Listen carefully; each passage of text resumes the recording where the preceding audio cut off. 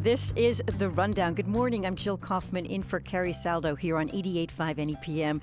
Joining me in the NEPM studios in Springfield is reporter Nirvani Williams from NEPM, also a freelance reporter and columnist and overall longtime Western Mass newshound Michael Dobbs. And joining us by phone from Boston is John Misek, the political editor for Mass Live. Good morning, everyone. Good morning. Good morning.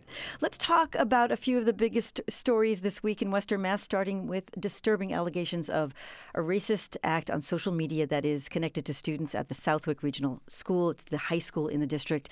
Nirvani, you've been reporting on this at NEPM. What we know and what's still being investigated is that there was a, quote, inappropriate and racist conversation on Snapchat, and that is according to the district superintendent.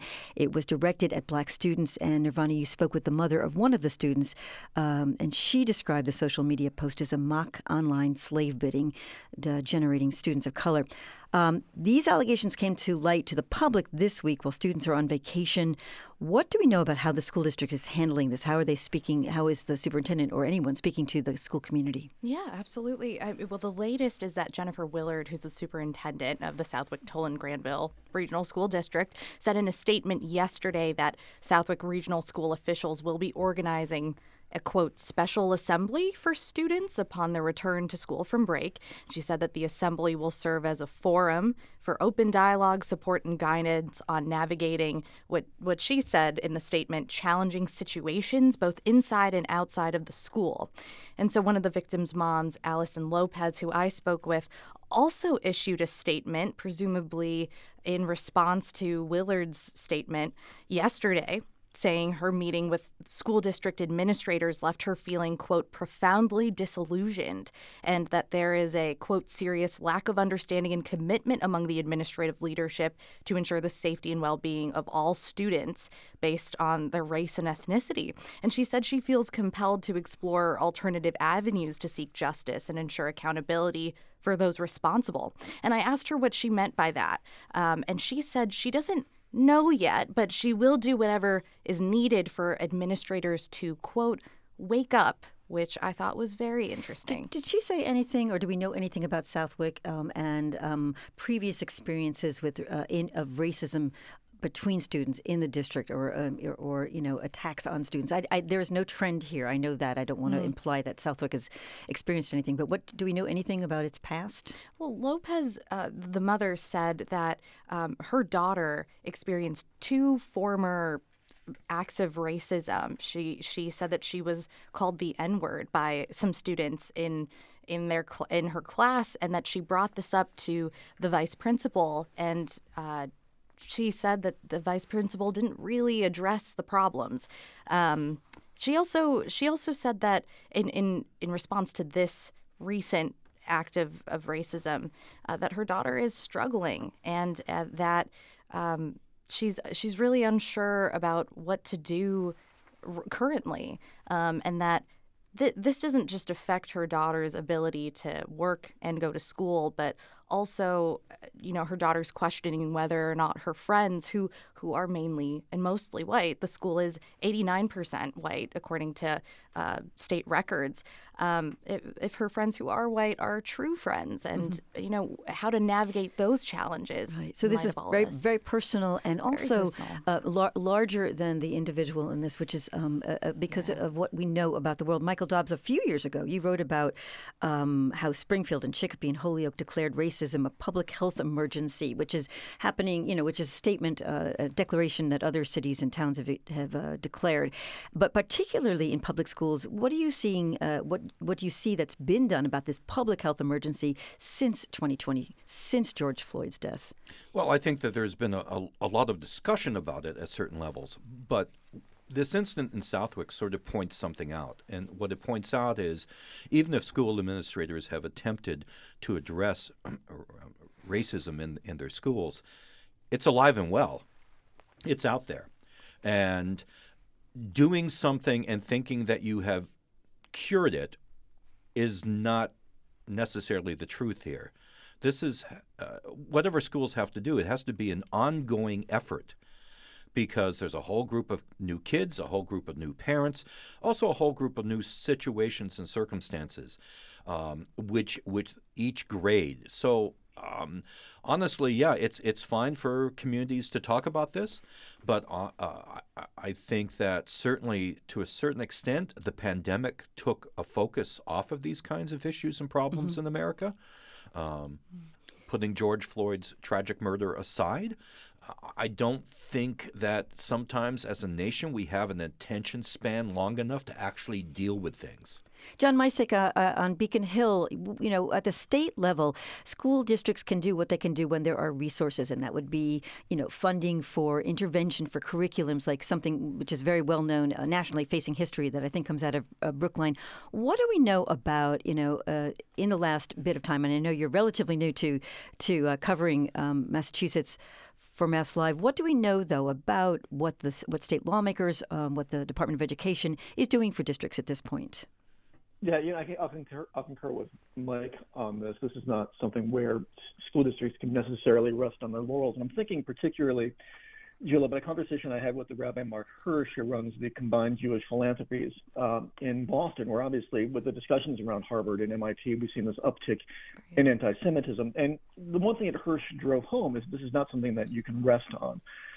That these are efforts that have to be consistent and constant, and that bad speech has to be countered with better speech and continuing education. And, in the conversations I've had with policymakers on Beacon Hill, they feel much the same way. The state has a responsibility to step up here and to provide districts with the resources that they need to make sure that, that students are educated to that end. We don't have to look any further than the polling data over the last couple of years by the ADL and other groups pointing to the uptick in hate crimes, pointing to the uptick in anti-Semitic incidents, to know that this is with us and constantly at all times. So it's not really something, as I think Mike correctly pointed out, where we can take a passive approach. And just to point out that Talbert Swan, who's the head of the Springfield chapter of the NAACP, said in response to Southwick in particular that racist attitudes are fermented in young people. This is a quote, young people through their environment, through their parents, through their teaching, through what they're exposed to. And I know Nirvani and Khalees spoke with Bishop Swan just this week. Yes. And they spoke about, that racism exists still. It hasn't gone away, even if he's heard that this generation is different. Need to move on to something that is also happening statewide, but also happening out here. Governor Healey's nomination of a highly qualified judge to the state's highest court, that's the SJC, as we say for short. Within the next few weeks, the Massachusetts Governor's Council will vote whether to confirm the State Appeals Court Judge Gabrielle Wolohojian. That's to the SJC. She was involved romantically with Governor Maura Healey for several years. No one is covering that up, but it has left some questioning the optics of the nomination. During her confirmation hearing this week, the governor said that this relationship shouldn't matter. As I have said in the past, a personal relationship and my personal relationship with Judge Wolohojian should not deprive the people of Massachusetts of an outstanding SJC justice. And she is outstanding, according to many people. There was not a lot of pushback at the nomination hearings this week. But one member of the Governor's Council who is based out in North Adams is Tara Jacobs. She said at the hearing that she is struggling with the optics of the nomination to the SJC and at least another issue, which is a lack of representation for Western Mass on the bench. And this is Jacobs. There's the regional inequity element of it, that we have no representation at the SJC. And was there an equal opportunity across the board for those who weren't in, what could be called a deep insider? And Wolohojian just responded that she understood those concerns, and she explained her expertise and her ability to recuse herself from any cases if needed. Mike Dobbs, she has faced very little critique at the hearing. What do you think of the optics here? Well, it's unfortunate that a past relationship between these two people is now coming into play because, in all honesty, you should be judging candidates for a position like this solely based on their qualifications. She's had a very long history as an appellant judge, if I remember correctly, and because of that, that's how she's being judged. I really, I really personally don't care if they were a couple. I do care about the concept that we have an SJC that has no one from Western Massachusetts on it. And my counter to Governor Healy would be, were there any other candidates besides this one with equal qualifications that would have come from one of the 4 western counties? This is something Joan Vanocchi wrote about in the Boston Globe, which is of all the gin joints in all the world, of all the Massachusetts judges in all the state, why this one? John Misek on Beacon Hill, what are the conversations like in the hallways of the Capitol if you're hearing any buzz? Yeah, we actually asked the governor a variation on that very question after Judge Wolahojian's appointment was announced. Was there nobody else? And she was adamant that there was not, that she was the best candidate who came up from the SJC's nominating committee. This is the second appointment that Healy has had to the High Court. Bessie, her last name's escaping me at the moment. Her former state solicitor was recently confirmed to the High Court. Both appointments from within Healy's inner circle. The governor can appoint whom she wants to appoint. She's clearly trying to remake the content of the court, which is now full of Charlie Baker appointees. But she, I think, is rightly facing questioning on Beacon Hill, within Beacon Hill and without, about whether or not she's picking the best people who are suited for the job. I don't think there's any question that Judge Wolahojian is qualified. But certainly in a state full of judges, there could have been a broader nominating pool. And that is it's a Justice Elizabeth Dewar who thank you very much. Was sworn in January. But she is the first of those Healy appointees, as you mentioned. Ma'am, would I like to go on and talk about implicit bias in this and the questioning of selves, but we want to talk about one other story before the break, which is about the Holyoke Public Schools still in receivership. That means still being operated by the state of Massachusetts. And the Commissioner of Education, Jeff Riley, who does the K-12 part of education, announced he was resigning as of the beginning of next month. There's been a lot of good work documented at the Holyoke Public Schools who have petitioned the state to take back that control so they can make decisions about the budget and about teacher contracts, everything under the sun that is budget related. But Commissioner Riley said, not yet. More talking needs to happen. Now, change in management, change in leadership. John Misek, Mayor Garcia said that Lieutenant Governor Kim Driscoll gave him a call to say, what can she do to help? When Governor Healy was running for office, she promised the districts in receivership would get back that local control. What's your take on this? In Kim Driscoll, Jill, the administration really has somebody who understands the needs of local districts, and the governor has spoken about her desire to want to help local districts, to want to interface with them and give them some power back. And there's no issue more emotional than local school districts, and that the next person who's going to lead this obviously is going to have a pretty towering challenge ahead of them. Mike Dobbs, you've been watching this situation in Holyoke for as long as I have, or even longer. You've been out here. What is your take about a change in management? Could it come up that process, that finely tuned process? We've got about a minute or so. I don't think it's particularly good news for the city of Holyoke, because I'm sure that the person who comes into this job is going to want to do all sorts of analysis about it, study, thought, meetings. And the bottom line is, as I know for a fact, that Mayor Garcia was expecting a decision to have the schools turned back to the city. And this was literally the carpet being, jerked out from underneath them. Michael Moriarty, who is on the Board of Education, who lives in Holyoke, he has great faith in the interim commissioner who is likely going to take this. I'm sorry, the deputy commissioner who is likely going to become the interim commissioner. We'll see what happens with that. That decision should be made within a few weeks, I believe. There was a tension between Garcia and the Mayor Garcia and Riley, though there was a great respect as well. Have you been following that somewhat? I've heard a little bit about that. I think the Mayor Garcia, by his nature, he's a very policy-oriented mayor. That's not a slight, by the way. That, to me, is a plus. And I think that he felt justified in advocating for Holyoke to resume control of the school committee. Micek, John Micek, and everybody's got a last name. John Micek in Boston. Any thoughts on this? I know that this is something that's been going on since 2015. And where do you see this going as you see the governor intervening, perhaps? Yeah, I will admit I don't have as much familiarity with this issue as I might like. I mean, we're obviously heading into the spring budget process here with more state funding heading towards school districts. Districts going into receivership and issues of local control are clearly very emotional ones, and I will defer to Mike's analysis on this, I think. All right, let's leave it there for a moment. We'll take a break. We'll be back to talk about books for young readers in Great Barrington, some declared pornographic that are not. I'm Jill Kaufman. You're listening to The Rundown on 88.5 NEPM.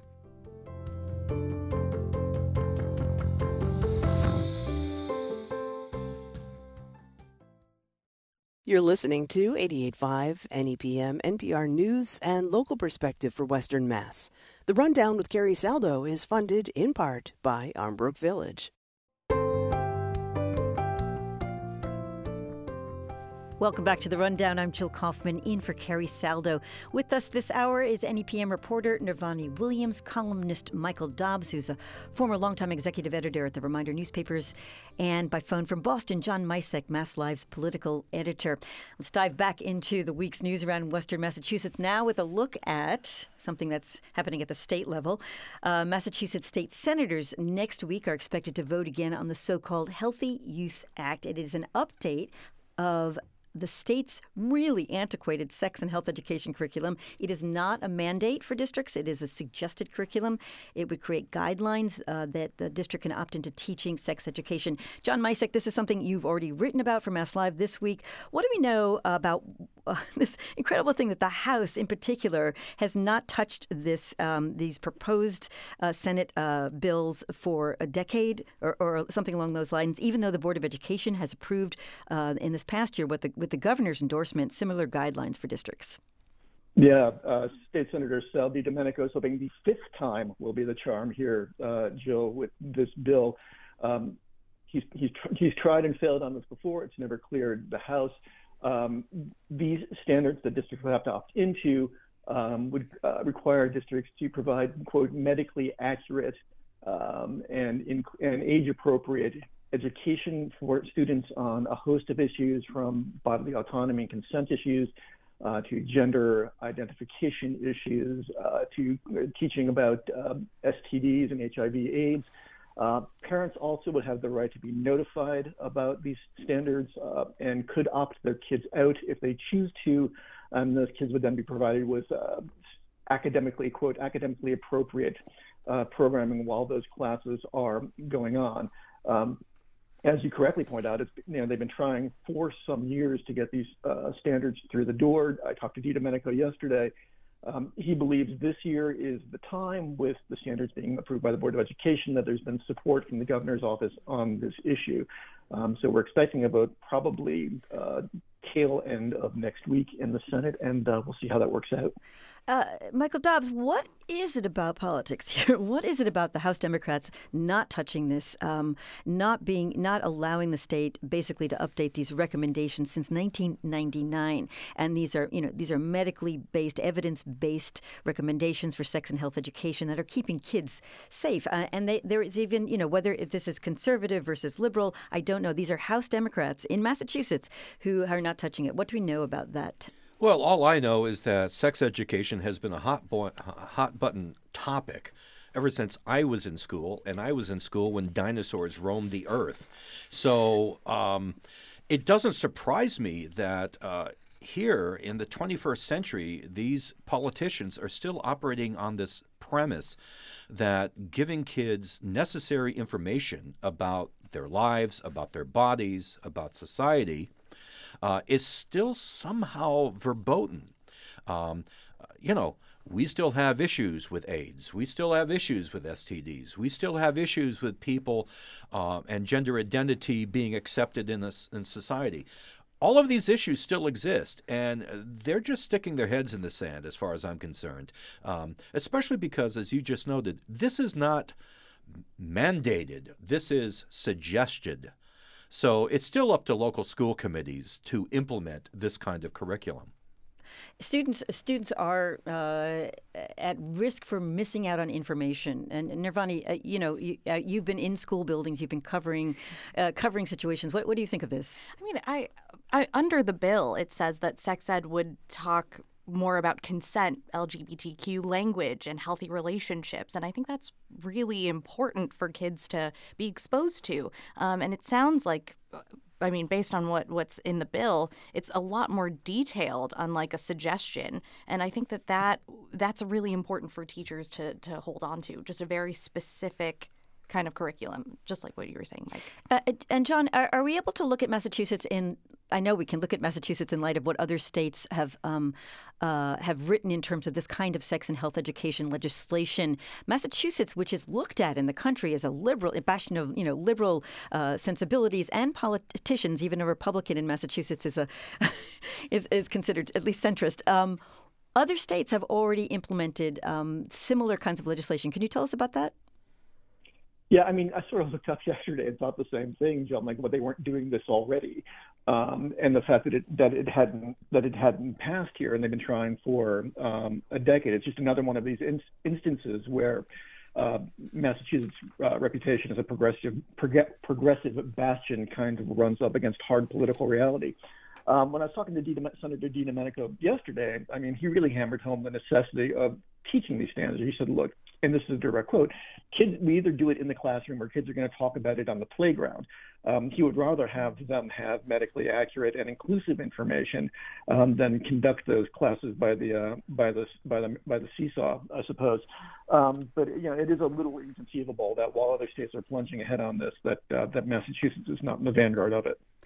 Let's move on to another controversy over who gets to talk about sexuality and gender, and it starts with a police search in Great Barrington Public Schools that definitely has elements of these ongoing issues regarding challenges to books dealing with sexual content, LGBTQ content. This is happening in other Western Massachusetts districts besides Great Barrington and way beyond. NEPM's Nancy Cohen this week reported on an independent investigation into a police search that took place in December at a Great Barrington Middle School. It was in a classroom looking for the memoir Genderqueer. The book was not found. There had been photos of the book taken on a teacher's desk. So the investigation found that the Berkshire Hills Regional School District didn't follow its own policies when it allowed the book search, when it allowed the police in. And the police were told by who we now know as a custodian that the book was pornography. So there's a lot going on in this story, but let's talk about the books.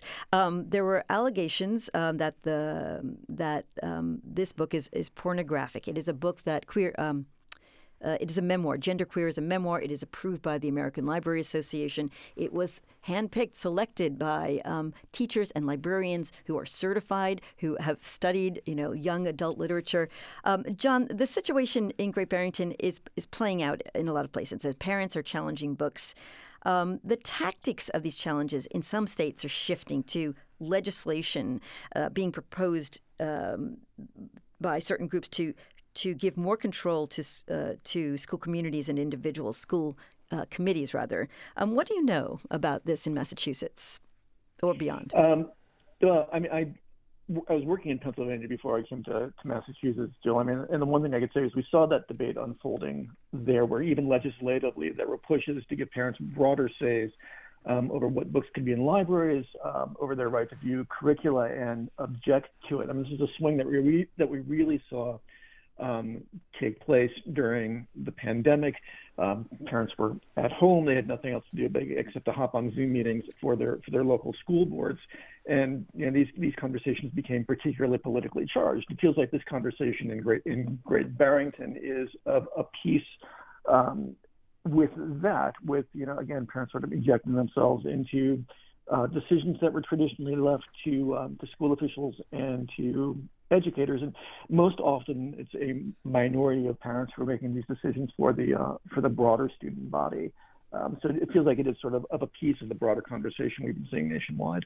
So, Nirvani, I know that last year you worked on a story about a book called True You. It's a book that helps kids, it's for kids, talk about gender and to explore their gender. And you asked the authors, who are educators, how they think teachers should react when kids are figuring out their identities at school, but they haven't come out to their parents yet. This is something that has happened in Ludlow, Massachusetts as well. Yeah. So were the authors able to weigh in on how teachers should react, what they should say about and about families, whether they, there's policy around this, but can families get involved in these kinds of conversations if their kids haven't come out yet? What did the authors say? Definitely, yeah. Well, Gwen Agna, who's one of the authors, she's a beloved principal, or a beloved former principal at Northampton Public School and a current school committee member. She says it's really important for teachers to proactively establish a culture of acceptance in their classroom and stress that figuring out their gender isn't something that the children have to feel like they have to hide from home, or that they don't need to necessarily always share that at home, but that in school, in their classroom, they can express themselves however they feel most comfortable. And Agna's comments line up with the Ludlow case that you mentioned. Like a judge did dismiss a federal lawsuit filed by two parents against the Ludlow Public Schools over keeping their children's gender identities quiet in 2021. A U.S. district judge ruled school officials did not violate the parents' civil rights when they supported two former middle school students who identified as gender fluid and sought to change their names and pronouns in their classrooms without informing their family. Mm-hmm. And I don't mean to gloss over the police search part of this story that we've been covering for a few weeks now. Mike Dobbs, who gets to make the call? Schools do have policies about how and when to respond to a concern. The school responded to a concern about inappropriate behavior by the teacher, which was immediately dismissed. There was no doubt that this teacher would never have a student sit on their lap and do anything inappropriate. But we're seeing people, parents, custodians react to to these books and to what they perceive as inappropriate. It's a different time, it seems. Well, I think that, yes, it is a different time. Part of the reason is that this kind of information is all over mass media, talking about people's gender, talking about their rights, et cetera, et cetera. Schools reflect society. Schools, in my mind, are given such an enormous responsibility to try to educate kids on every aspect of their lives. We've given schools that responsibility, by the way. And I find it almost hypocritical when parents decide to look at the school and criticize them on this kind of material, this kind of issue, without being involved with their schools to begin with, to actually think about what is happening. In this particular case, I think it's shameful that the school district violated their own procedures and their own protocols and jumped to conclusions that they shouldn't have jumped to. Now, if I read the reports correctly, the teacher involved hasn't come back yet to the schools. Right. I wouldn't be surprised if this individual resigns, because this was a very serious allegation that was obviously quite frivolous. We have about a minute or so left. Last thoughts on this situation for teachers and for kids. John Misek in Boston. Yeah, I was thinking about that, Jill. I mean, this is obviously, as Mike correctly points out, we're asking teachers to take on quite a lot, and we keep even more responsibilities on them during the pandemic. And what we've seen as a result is an epidemic nationwide of teacher burnout and teachers leaving the profession because of the increased workloads, because of pay scales that aren't keeping up with the cost of living, and a debate that boiled over in Newton a couple of weeks ago. It's hard to attract and retain good educators, and when you heap more stuff like this upon them, and I've had conversations with teachers about that to that end, it is little wonder that they are leaving the profession and seeking employment elsewhere. Nirvani. Yeah, and Gwen also points out that it is important for families, if they are confused about what to do, to go to educators, to ask educators that, or teaching their children what's important and how do their children act in the classroom and how should they react to their gender journey. Talk to each other. Talk to each other, exactly. Listen, we have to leave it there for this week, but I want to thank you so much for coming in. Michael Dobbs, Nirvani Williams, John Misek. It's been great to have you all part of this conversation. Thank you so much. Thanks so much. Coming up, Carrie Saldo speaks with an activist in Western Massachusetts who says she got some significant lessons from her grandmother to get out in the world and do good. I'm Jill Kaufman. This is The Rundown.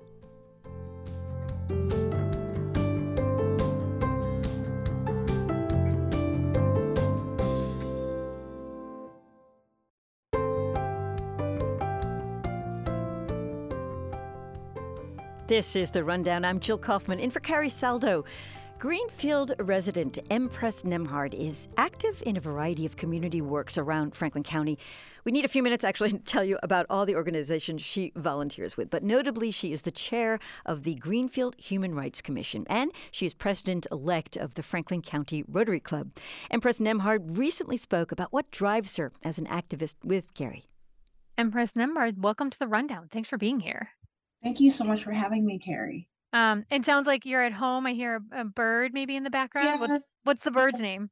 My parakeets, I have two, Bundy and Alexa. Well, I know that birds are a nice calming presence to have in the house. So Yes, they are. we have two cats. So yeah, no, that's probably would not be a safe choice for any involved. No. So many hats that you wear on behalf of the Greenfield community. It's a little hard to know exactly where to start, but I think I'd like to start with your chair of the Human Rights Commission position.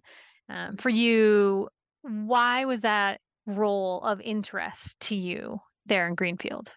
Well, I actually started on the Greenfield Human Rights Commission in 2022.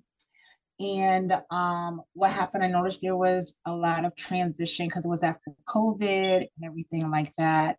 And one of the things I wanted us to do was to be more actively involved into our community. And there were so many things that the prior commissioners and prior chairs started. But like I said, due to COVID and circumstances, wasn't able to actually fulfill a lot of those. So one of the things I wanted to do as chair was to start some of those things back. And one of them was actually reinstating the Greenfield Human Rights Award ceremony that was active for 7 years. So that was one of the first things that we did accomplish. And you awarded Gloria Matlock that award, if I know correctly. That is correct. Gloria Matlock, yes. Teacher, documentary filmmaker, local activist, another person who just has so many ties to the community, and her work is really rich and varied. I've had the pleasure of speaking with her in the past. It was really great to see her name. Why did Miss Matlock stand out to the commission? Well, basically what it is that the commission really wasn't involved as far as picking the nominees. This was something that was actually done through the city of Greenfield, giving the people in the community their own voice to actually independently choose who they wanted to actually be a nominee. So we had a substantial amount of people who actually nominated Gloria Matlock because, like you said, she's involved in everything. And is definitely a power force in our community. So therefore, it was like a landslide win for Gloria. So it's like the people of Greenfield, that's who they felt like was deserving of this award. Actually, now that you remind me that that's how the process worked, I remember reading in the Greenfield Recorder about that. And actually, one of the quotes from the recorder said that on one of her nomination submission forms sent in from the public, she, quote, has dogged determination to use her time to she has dogged determination to use her time to better the lives of those in her community. That sounds just like Gloria. Yes, and it's so funny because I know, like, usually a lot of her kids who she picks up that's involved in Music of Franklin and her after school program. My son is also goes to Federal Street Elementary School, and I know she's definitely like, so when are you signing your son up? And I'm glad to say I actually signed him up today. So oh, that's great. Yeah. something else that you have helped to start there as an outgrowth of the Human Rights Commission, as I understand it, is an annual Juneteenth celebration. And as many folks in Massachusetts may know, and let's remind some folks who don't, that Juneteenth became an official state holiday in 2021 in Massachusetts. It's marking the end of slavery in the United States. But Greenfield really launched with your help in 2022. This Day of Freedom hadn't really been marked there prior to that. What did you think when you found that out? Well, that was one of the reasons why I wanted to start. The reason why I started Juneteenth, I just recently joined the commission at that time. And I also recently just joined Greenfield Savings Bank earlier in the year. And it was a very turbulent time for the city during that time. And I noticed there was a great divide going on in the city. So I've always been about community, and I wanted to use Juneteenth as a means of putting our differences to the side and having a family-friendly environment where we could all come together and celebrate this great day. And I know when I was first telling people, like, I'm thinking about starting Juneteenth, they were looking at me, like I had three heads. Mm, But why? some Because they weren't familiar with the holiday, or what do you think that look was in reaction to? I think it was just different. Sometimes, anything different sometimes is looked at like, what is this going to really look like? So what I did, so I definitely went out there and I just started promoting it and getting everybody together and put my string of events and how I wanted it planned and worked with the recreation department. And I just have to say that our first year was at Energy Park, and we had the drum circle, and we had Music of Franklin perform, Strings for Kids perform, Style FX, the hip hop dance group out here perform. And I just have to say, Carrie, that it was a very satisfying experience just to see how many people came out. I mean, the park was filled for Hmm. the first Juneteenth. So that kind of gave me a lot of momentum to go into my second year last year, which was at Beaconfield, which if you've ever been to Greenfield, or if anybody from Greenfield's aware of how big Beaconfield is. Yeah. So, but that's how much excitement and people want to be involved. We had up to 50 vendors in Beaconfield last year. I also put together a youth parade, a Juneteenth youth parade, and we marched from City Hall all the way to Beaconfield, and we just had festivities all day. So now Hmm. we're on our third year, yay! So Moving right toward that. But in looking at the overall scope of the Human Rights Commission, we have these celebrations like Juneteenth and the commendations like the award for Miss Matlock, but that's really only a part of what the commission does. And recently in January, the commission was asked to investigate allegations, or I should say, allegations were brought to the attention of the commission about alleged wrongdoing at the Wells Street homeless shelter, which is run by Clinical Support Options. And there was allegations among others, but these include bullying and discrimination by the CSO staff of the homeless population staying at that shelter. What did the commission find when you took a look at that? well, when we looked into that, we didn't really find. There was actually history. I won't really, say names of the two people who brought them out, confidentiality reasons. But what happened is that these two individuals actually had some bad history with them, and one person was actually put out for violation of the rules. So it was more so like there was a lot of bad energy there between these two individuals and CSO. But what happened during that, CSO did invite us to actually go in for a tour. It was actually me, along with our new mayor, Jenny, and one of the councilmen, Wahab. CSO did invite us in. We was able to go in and take a tour and meet with some of the residents there. And from there, we was able to create, a great partnership going forward. Yeah, and I understand you say you don't want to raise the names. They were published in a newspaper, but for this discussion, I will do the same and not name names of the folks who brought those allegations forward. But they did say following that to the Greenfield Recorder that they felt like they weren't helped by the commission. And I hear what you said, that the commission did an investigation and found perhaps there were other motivations. But is this now an opportunity for CSO and the Human Rights Commission to have a more open dialogue about how the population at that shelter are in fact being treated?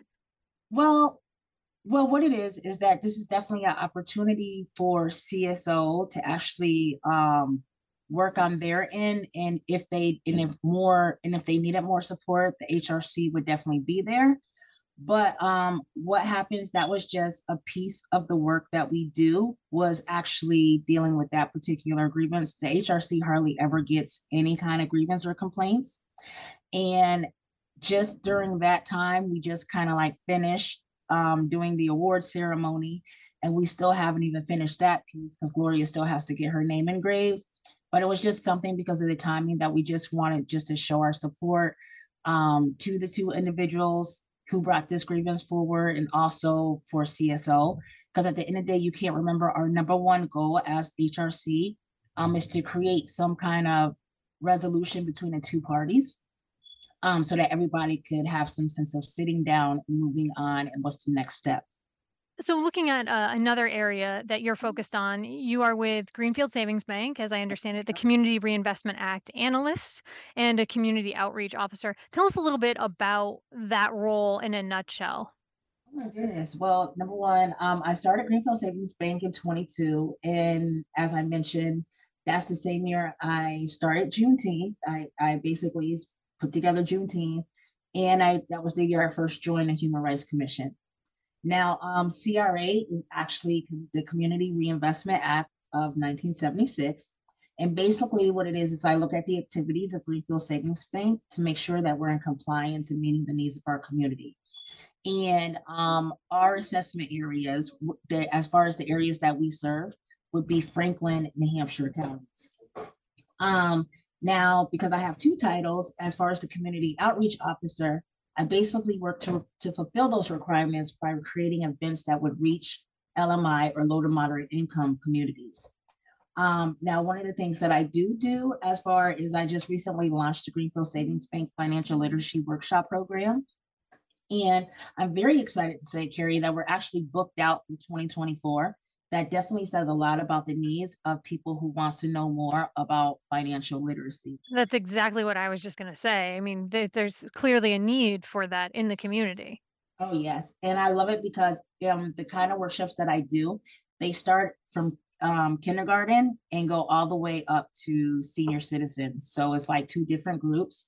But right now, just like I was sharing with you earlier, I have workshops set up with Greenfield Community College, Mass Hire, CSO, The Bridge in Amherst, Greenfield Recreation Department that I work with the Teens After School Program, the Sheriff's Reentry Program, also the Womanhood Program, which is part of the Probation Department in the New Hampshire County, Franklin County District Court, and also Northampton Recovery Center. And that's just to name a few. But as I did mention as well, one of my great goals is basically working a lot with like the shelters, like Wall Street Shelter and the Women and Family Shelters on Federal Street here in Greenfield, and other shelters around the area, and also low income neighborhoods, housing complexes in and around Greenfield. You're also involved, if you weren't busy enough already, in the Franklin County Rotary Club. What's some of the work that that group has on the horizon that you're excited about? Well, basically, one of the things that we're definitely focused on this year is being more involved in community events. I know that we have done work with like Stone Soup Cafe, and they also do a lot of work at like the fairgrounds when they have certain events. But right now we want to be more on the ground as far as supporting our community and addressing some of those needs. So we're actually in the midst of reverbing a lot of what we do for the Rotary, for the Franklin County Rotary. So I'm really looking forward to what that plan will be. And what is it that inspires you to be so involved there, not only in Greenfield, but in Franklin County, more broadly? I was already community oriented before I moved to Greenfield. From a little girl, my grandmother used to do outreach work in the park. She was a lieutenant for the Salvation Army. And she used to take me out with her to a lot of these outreach programs on Sunday, to feed the homeless, or to read, or like be like a caretaker to them. So I grew up with that kind of experience already around me, and it just kind of like molded me into the person who I am today. Well, Empress Nembart, I really appreciate you taking some time to share your background and the work you're doing in the Franklin County region. Thank you for your time. Thank you for having me, Carrie. And that's our show for this week. I'm Jill Kaufman in for Carrie Saldo. We'll see you next week on The Rundown.